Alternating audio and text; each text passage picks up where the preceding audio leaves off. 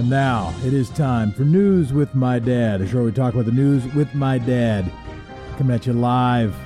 The star of our show, playing the role of my dad, is in fact my dad, Joe Smith. Pop, how you doing?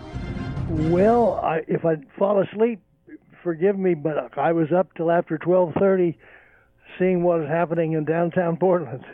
You can't start the show by saying you might fall asleep. I haven't gone to bed before 12:30. I don't know when. This is a show we talk about the news. We try to talk about the important stuff. Sometimes we talk about the unimportant stuff. When it's unimportant, we try to say so. We take turns. Dad typically takes the first turn. Pop, do you have a shout-out? I have two shout-outs. First, I want to shout out for Ruhel Islam, who is the owner and proprietor of the Gandhi Mahal restaurant in Minneapolis, whose restaurant was attacked and trashed, and his daughter was very upset about it, and he said publicly, listen, we can rebuild a building, but we cannot rebuild a life.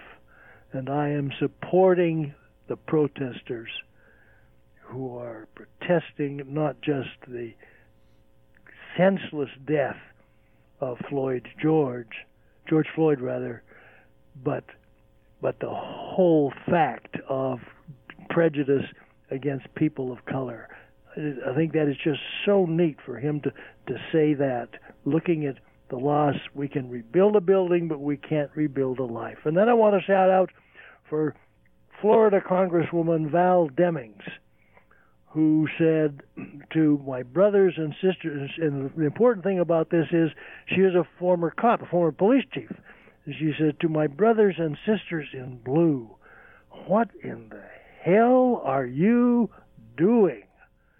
Calling attention to the fact that where leadership may be needed the most right now is from police unions, and for police unions to recognize that when they just reflexively, knee-jerk, protect bad actors who are obviously bad actors, they're hurting everybody. They're just hurting everybody. We need real leadership from police unions, starting in Portland, Oregon.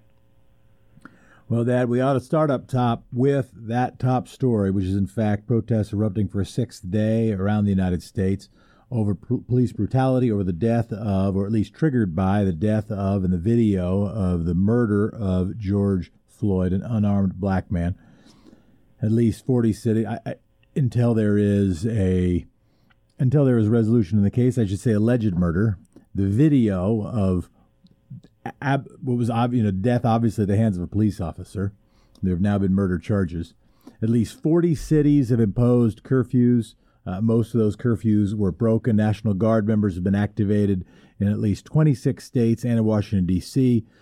The President of the United States turned off the lights and hid in the basement. The former officer was seen with his knee on Floyd's neck, was charged with third-degree murder and manslaughter. And, Dad, the other piece of news here is that the Attorney General Ellison of Minnesota has taken on the prosecution. I'm actually going to ask you about that, but just get your thoughts about that. I've got a few. In Portland, several thousand demonstrators marched peacefully until about 11:30 p.m., and some protesters began to throw projectiles at officers. This has been sort of the arc of this thing, is peaceful protest, and till it gets about to midnight. At least 12 adults were arrested, 2 juveniles were detained. Mayor Wheeler has announced another press conference this morning to address Portland's third night of protests.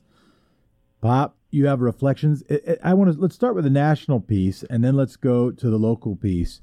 It does seem important to me, and I'll say because when I first saw the complaint against George Floyd, and it referenced there were a couple of things in that complaint that made me nervous that the district attorney in Hennepin County was going to be positioning himself to protect his longtime allies, of course, the police. District attorneys and police have to work closely together on cases. It can be hard for a district attorney to prosecute and convict an officer that when he knows that the district attorney is going to need to be working with those officers in the future, switching it to the attorney general's office seemed important. You were a district attorney. Am I making too much of a mountain out of more of a molehill?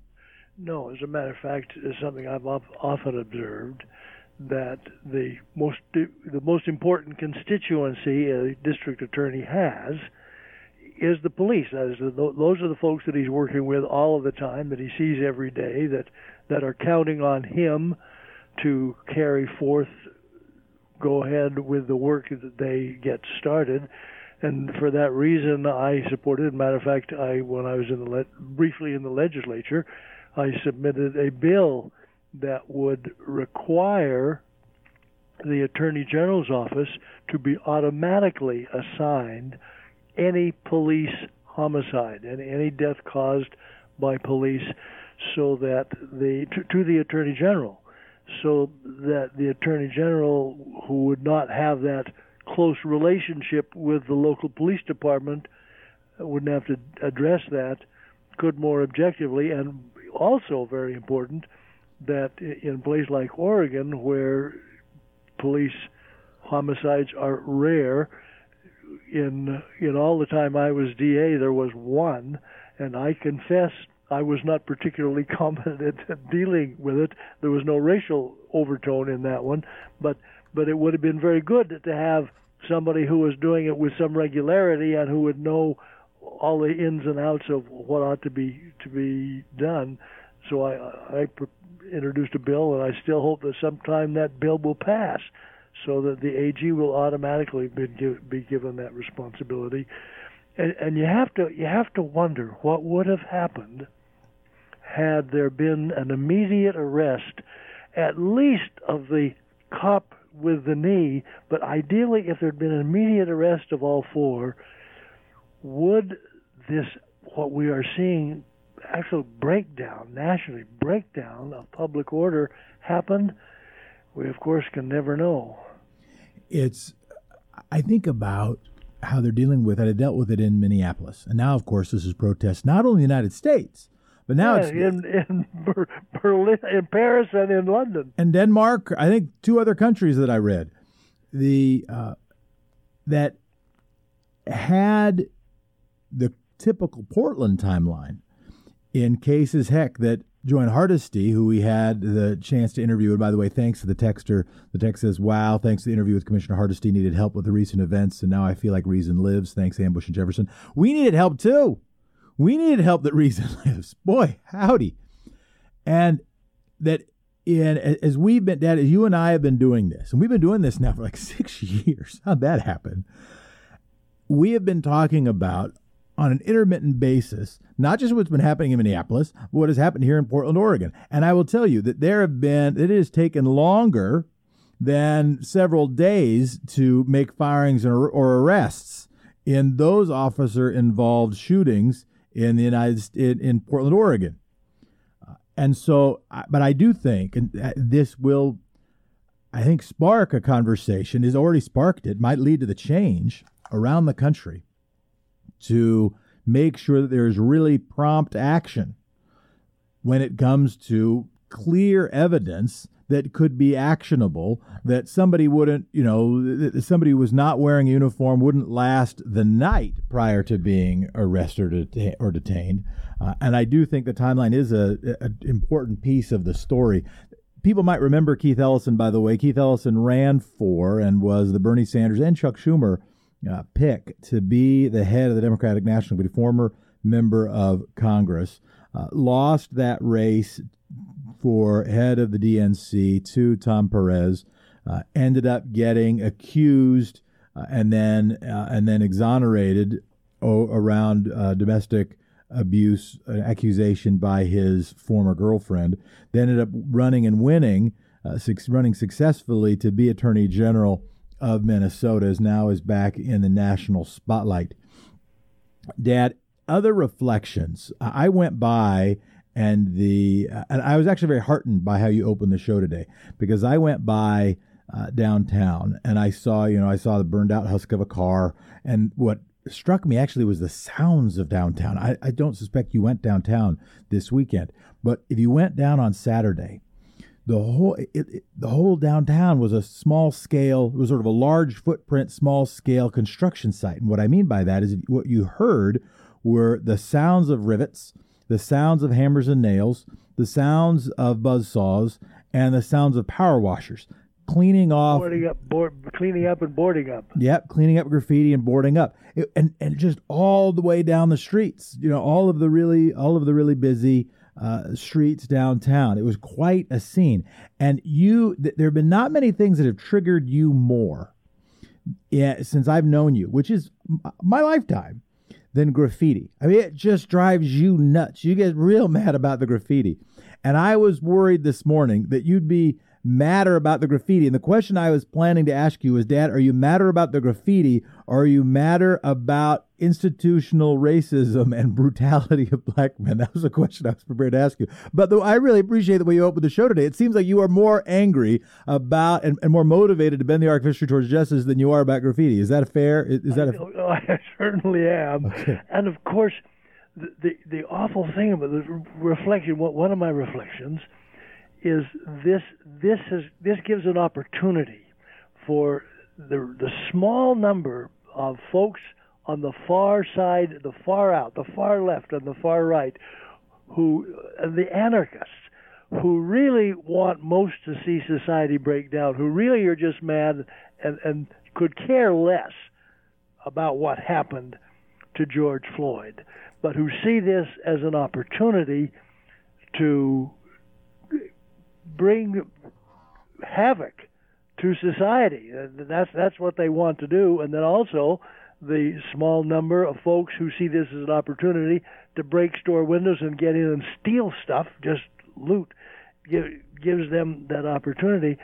One of my reflections, an 8 o'clock curfew, this is, I can't say this is hindsight because this is my opinion before last night.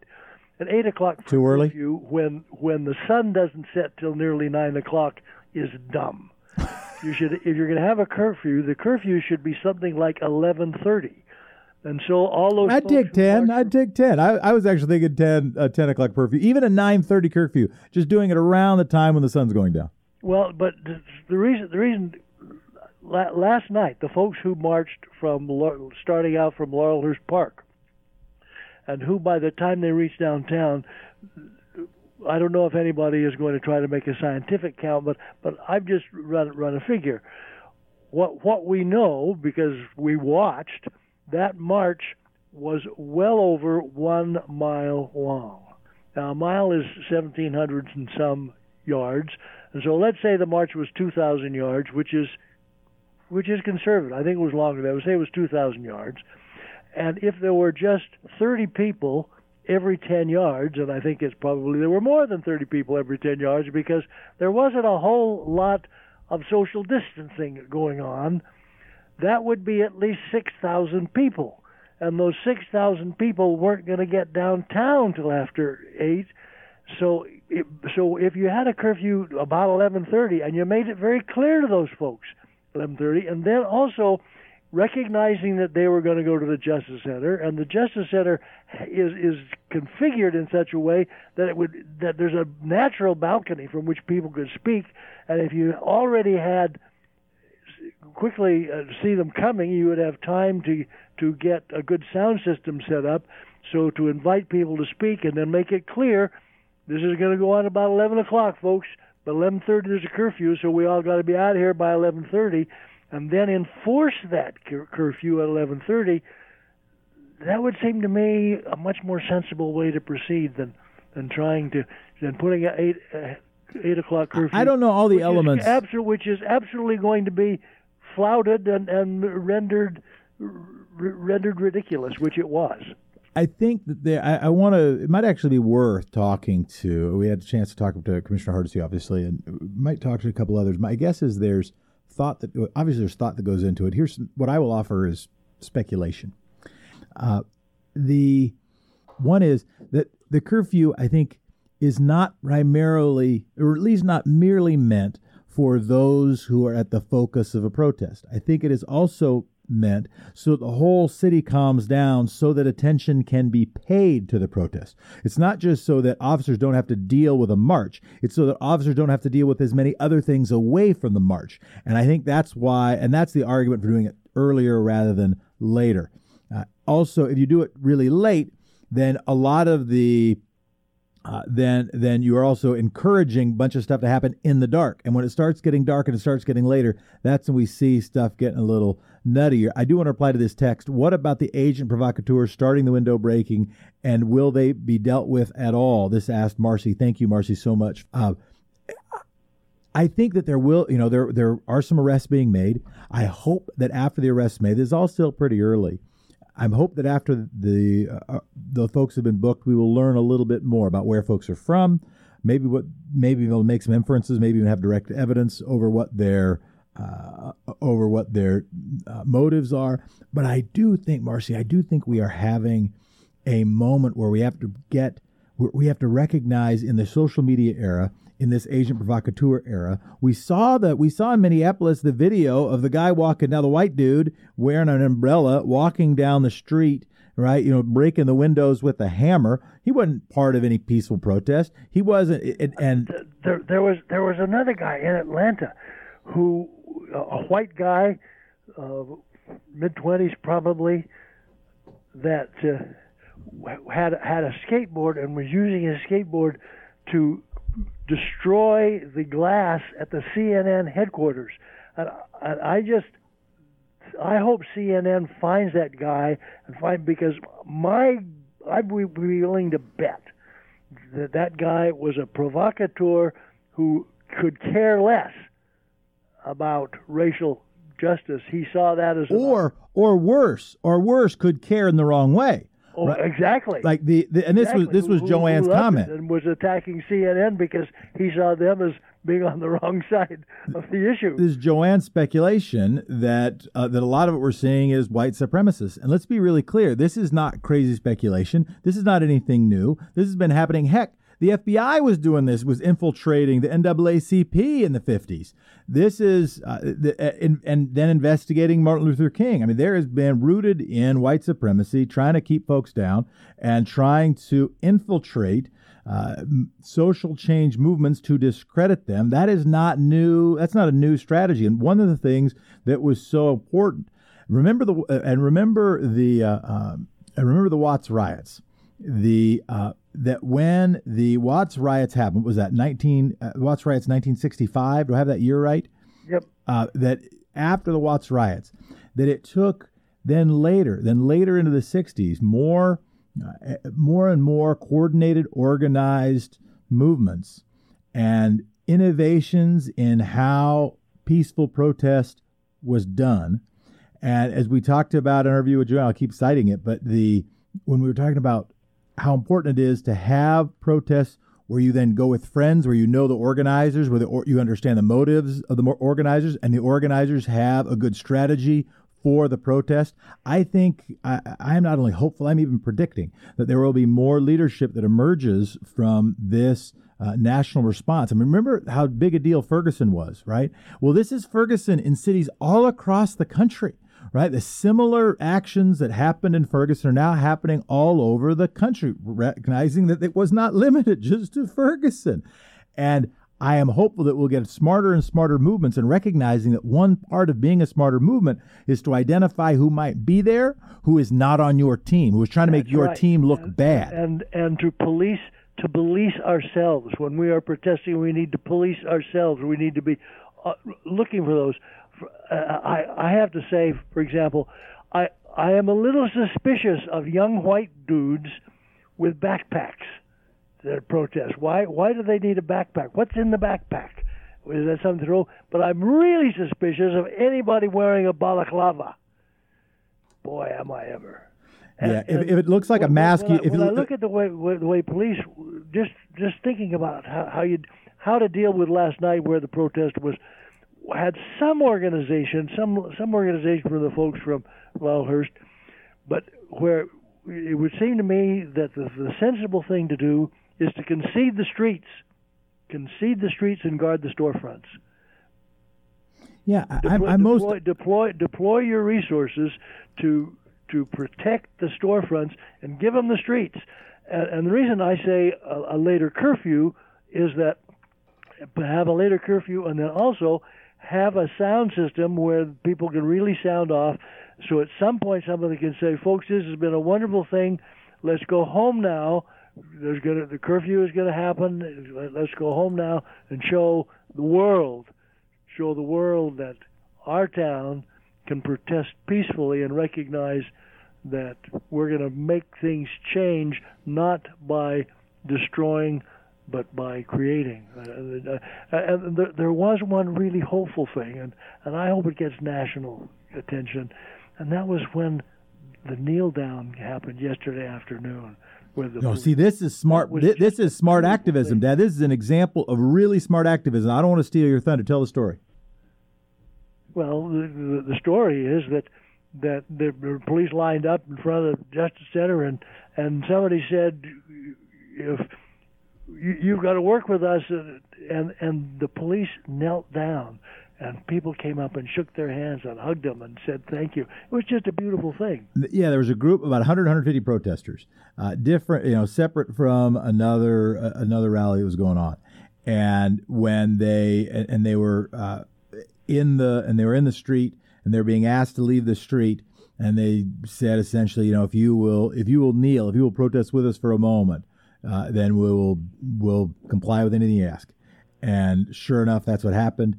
And so now you have these images of the police officers kneeling down. Imagine if 3 years ago, 4 years, imagine at the time that Colin Kaepernick was kneeling down at football games. If instead of a president trying to use dog whistles to decry black athletes, but instead it said, yes, we all need to kneel down. What if there had been police officers around the country who had done that very thing? Imagine the cultural impact that would have had. Imagine the impact. That right now, anybody who's complaining about some spray paint and broken windows, think back 3 or 4 years ago. None of this happened if that kind of a reaction had happened across the countries.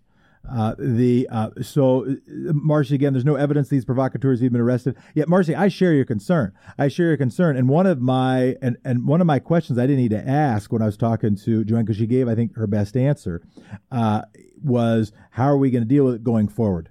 And I don't know. I mean, if you're there, and one of my big worries about going into this, and then I want to finish this segment. I want to finish this part by putting the focus where I hope we will keep the focus, which is not on, some spray paint, broken windows, but actually how do we bend the arc of history towards justice? That's where I hope we will maintain the bulk of our attention.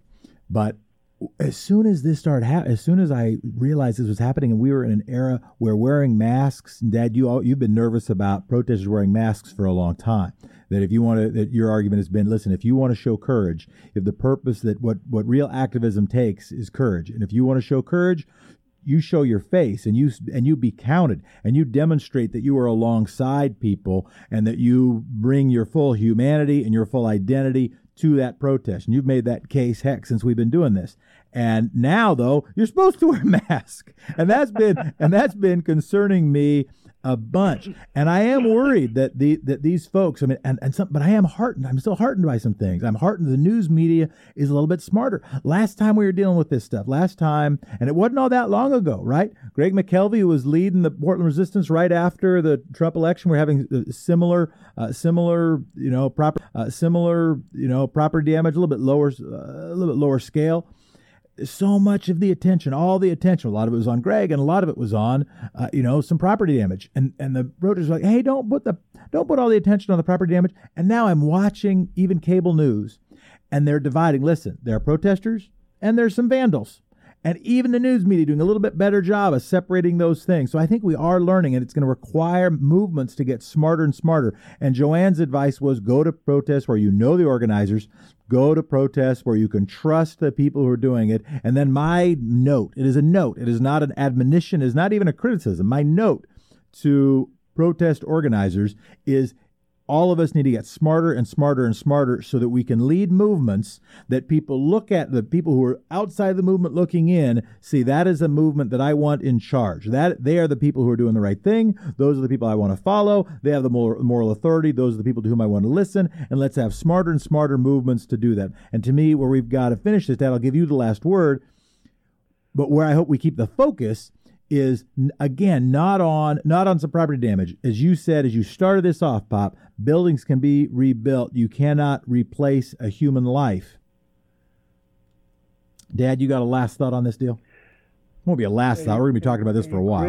A great quote that the police should all hear was a woman who said, "How do you call the cops on the cops?"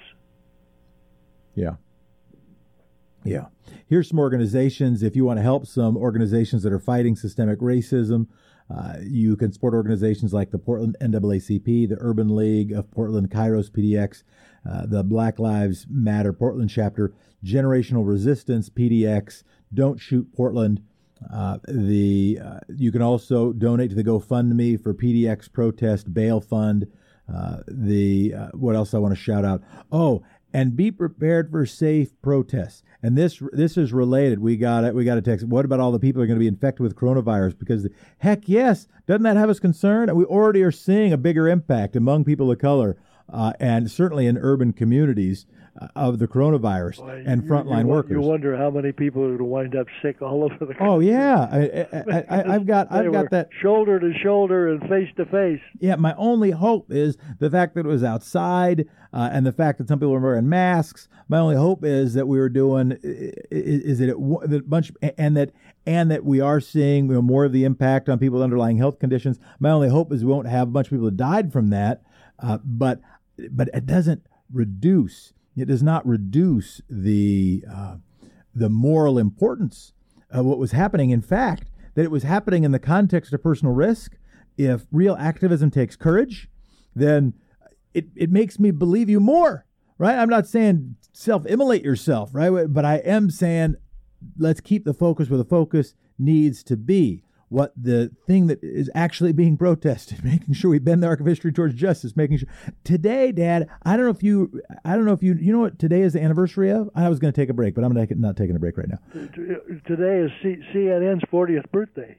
That's not what I'm talking about, Dad. Today is the anniversary, the 99th, I don't want to call it birthday, 99th death day, the 99th anniversary of the Tulsa race massacre.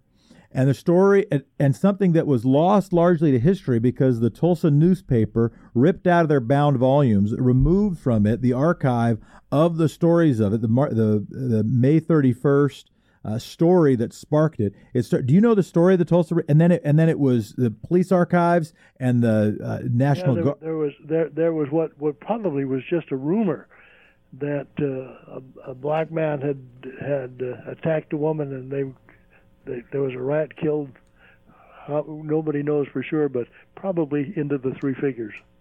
But more, and even more than that. So they arrest this teenager for an allegation of assaulting a young woman.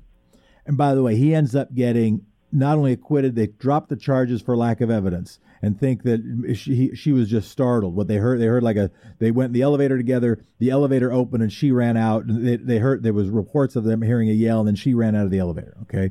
He gets arrested. He gets put in jail. They start getting rumors of a lynching. 75 armed black men show up at it starts with 25 and then they're told to leave and then 75 come back to protect him because there's rumors of a lynching. And this is in the Greenwood neighborhoods in Tulsa, Oklahoma, a population of 100,000. The Greenwood neighborhood had 10,000 people, almost entirely. It was almost all black neighborhood. And it was a prosperous time. It was a prosperous neighborhood. They called it Black Wall Street. They then, there's then the story in the newspaper, the Tulsa newspaper, that there is, and starts to be rumors around there's going to be some sort of race war, some sort of race riot, and thousands of white people wake up on the morning of June 1st and start burning down all of the black businesses and the black homes. Dad, they built they burned down over 1,250 homes. There's no good count of how many lives were lost. There's you might be able to trust the count of 10 white people's lives lost, but there is nobody who trusts the numbers. The numbers are somewhere into the hundreds. The low count right afterwards, well, it might have been 36, but they weren't keeping that count. And the fire department was told not to go in and rescue those businesses, not going to rescue those homes at threat of gunpoint. And so everything, there's just Greenwood burned, and this beacon of black culture in 1921, 99 years ago today, was burned to the ground. And then the history was burned to the ground. And so as any of us decry some broken windows or graffiti, let us remember the historical context that any protester is engaged in. And that, I hope, is where we will keep that's where I hope we will keep the focus. Here are a couple texts. Appreciate the interview with Joanne Hardesty and her suggestion that X-Ray can help educate the public. We need to know who organizes protests and their purpose. Yeah, I do think, again, we do need smart movements. Another one about the coronavirus. We can't blame the protesters. The violence of the protests does not outweigh the actual violence and murder of what they are protesting. And I've even heard good suggestions for us to be careful using the word violence when what we're talking about is property damage. Violence against human being, understood. But violence against, damaging property, maybe that's something different than violence. Maybe that's damaging property. Not condoning and not encouraging it. But we might want to differentiate it from the loss of life. Even if it's agitators who lit the police building on fire, it's not anywhere as violent as seeing another innocent man murdered because of the color of his skin. Dad, last word? Well, I had my last word, except as we change to other subjects, there was a real high yesterday also. Yesterday and the day before. And I think you watched it. I definitely know that you watched the launch. I don't know if you watched the docking. But it was really, really something for me to watch that combined effort of private capital and government folk sending two of our guys successfully to the space station. And it was just a marvelous thing to watch. Yeah, no, a few decades ago, that would have captured the attention of the whole country. Now it captured the attention of the whole country for several minutes. Some lessons on some advice. This actually advice from Alexandra Ocasio-Cortez for safe protests. One, look out for things that don't seem right. Increasing reports and investigations that white supremacists may be infiltrating the protests. If anything seems off to you, document it. And always check who is organizing. And it says, second, follow the directions of grassroots black organizers. They've been at this a long time. They're disciplined in the ropes of community organizing and demonstration. Follow trusted leaders whose goal has been the focused pursuit of justice. Third, have a buddy. Make sure someone is keeping an eye on you and that you have an eye on them. And fourth, stay safe. Take care of each other. Pop, let's take a very quick break. We'll be back. There's other news. It's hard to imagine there could be other news, but there is. There's other news. Yes. I got some international stuff, a lot of virus stuff, a lot of DDT stuff, lots of stuff to cover yet.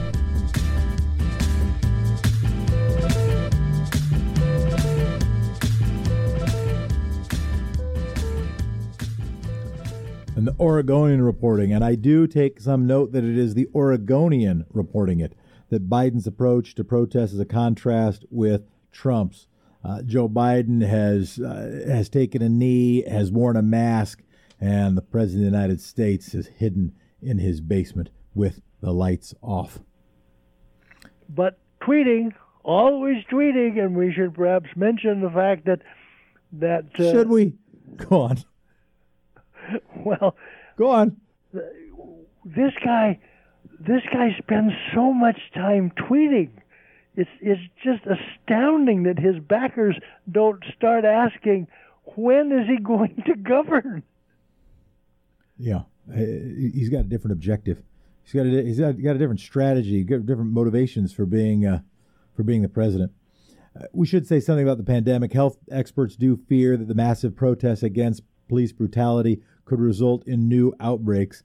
1.7 million people have been tested. Nearly 104,000 people have died. Those are only the confirmed deaths. The mayor of Atlanta, one of dozens of cities shaken by the protests, told demonstrators, if you're out protesting last night, you probably need to get a COVID test this week.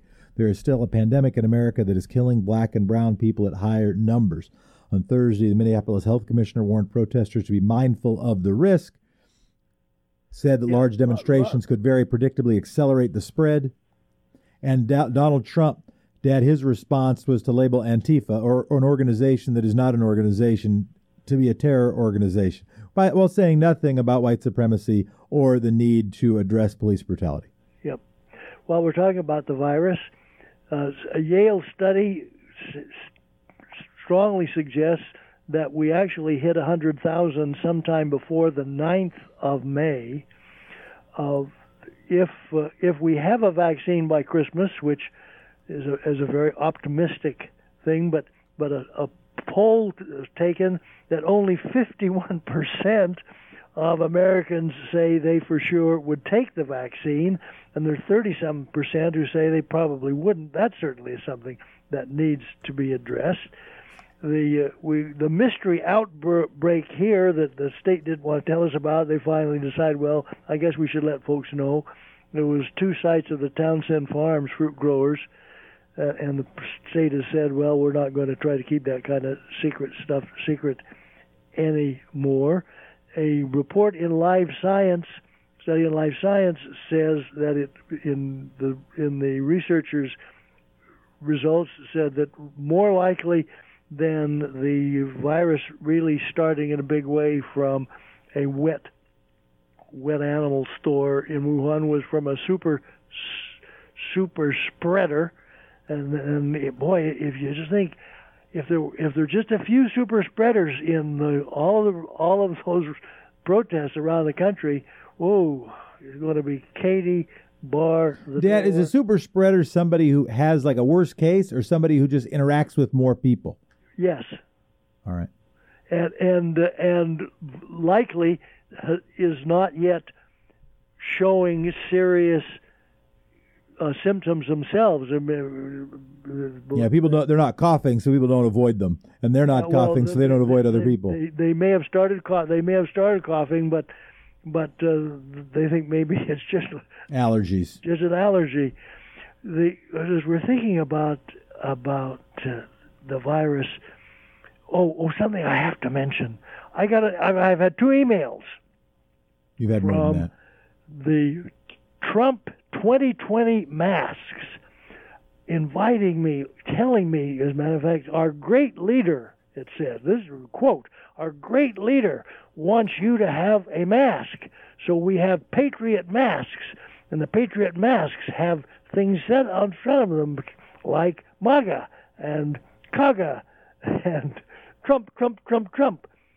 Guess how much they cost? Oh, I bet they're bargains. I bet their primary motivation is to get masks on the faces of people to protect their health. So they're probably, if they're not giving away free, I'm sure they're selling them at cost, Dad. You should try again. Okay. 1 mask, $54. That's a pretty good price for a mask. $54. 2 masks, $99. But bargain, 6 masks for just $119. Wow. Dad, I gotta share this story because I think this has to bear on the case that's happening in Oregon, on what the Oregon Supreme Court is up against with the Baker County complaint. Do you see this Supreme Court decision on the California church's challenge to the shutdown order? That was something I wanted to mention. It was 5-4 with Roberts going with the good guys, telling California churches that Newsom's order telling them to shut down was constitutional. I am noting now the position that John Roberts is now in. And I remember having this same feeling, no, not the same, a related feeling about Sandra Day O'Connor.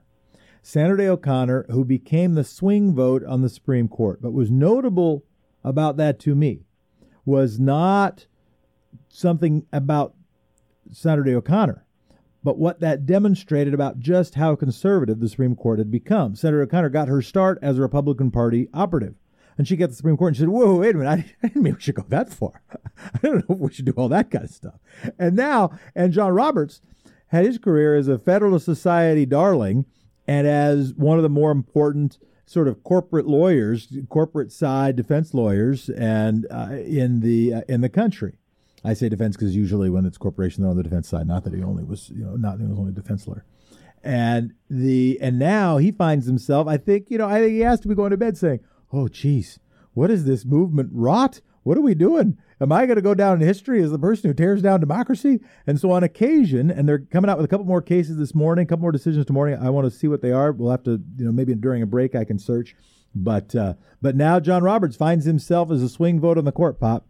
Which reminds me, I just finished reading David Brock's Blinded by the Right. Yeah, you mentioned it. And how many names Yep. are Kavanaugh, holy Barr. They've been at it for a... And to be clear, the relevance of that, it's not surprising there'd be famous names in a book, but this book was published in 2002. And so the... And it's all stuff that happened before 2000. So this is 20-year-old story, but a lot of these names in the judiciary and the Justice Department who've been part of the right-wing apparatus now for a long time. Dad, we're going to have to speed through because we've got Winsby Campos who's going to be calling us in about 10 minutes. Right, Newly so speeding through. But I do at least need to clarify what that court order was. The Supreme Court turned away a request from a church in California to block enforcement of state restrictions on attendance at religious services. It does sound hauntingly like the lawsuit that's happening here in Oregon over the governor's order in Baker County that a bunch of churches have joined on to. And here's Justice Roberts' opinion. Similar or more severe restrictions apply to comparable secular gatherings, including lectures, concerts, movie showings, spectator sports, theatrical performances, where large groups of people gather in close proximity for extended periods of time. Therefore, making the argument, this is not a restriction of religion. This is just a restriction of people not trying to get a coronavirus, and it also applies to churches. It also, I think, is worth mentioning here that despite SCOTUS saying that, DDT told the CDC that they had to remove the warning, the urging in their most recent report to churches to at least be careful about singing and about shouting. And the White House said, nope, can't have that in the report. So, folks, go die. What? And this in spite of the fact that... You said, what'd you say? Folks do what? They didn't say that, but in effect they are saying, okay. Folks, go die. Oh, you're not saying that. Die. Okay. They despite the classic Washington State case where there was one choir practice that produced 52 sick people and 2 dead people. Yeah. Dad, this unrest is shaking up the VP shortlist. Don't know that Amy Klobuchar's odds feel... She's hurting. Yeah, I don't know if they feel any higher today than they did a week ago. I think they feel significantly lower. Benjamin Crump, the attorney who represents the families of Ahmaud Arbery, George Floyd, and Breonna Taylor, said that the 3 successive killings have raised awareness about white supremacy, police brutality, and the need for Biden to pick a black running mate. Amy Klobuchar has been coming under renewed criticism for her complacency while handling a police-related shooting back in 2006. Kamala Harris's resume as state attorney general, local prosecutor. Kamala as a cop, as a narrative, has still been following her. Val Demings, a black woman, is a newer perspective running mate, has gained... She was somebody that I mentioned a couple of weeks ago, and that I think she's looking better and better, particularly with her courage to say to my brothers in blue, what the hell are you doing? And I will say, Katie was commenting this weekend that this parade of commenters on MSNBC looked like job interviews for the vice presidency. When Val Demings came on, when Kamala Harris came on, it was like, hey, you could pick me. I could be the vice president. We could go, and then maybe I could be the Democratic nominee for the presidency, 4.5 years from now. Alicia Garza, and as you mentioned, Val Demings was the first woman to be the police chief of Orlando. She's also been criticized for her use of excessive force. Alicia Garza, the Black Lives Matter co-founder, endorsed Elizabeth Warren earlier in the primary because she has the most robust black agenda. Garza noted that picking a VP without a law enforcement background may better ease tensions. Stacey Abrams, Biden surrogate, has been publicly advocated for her own qualifications for the job. Dad, I know you hate predictions. Go ahead.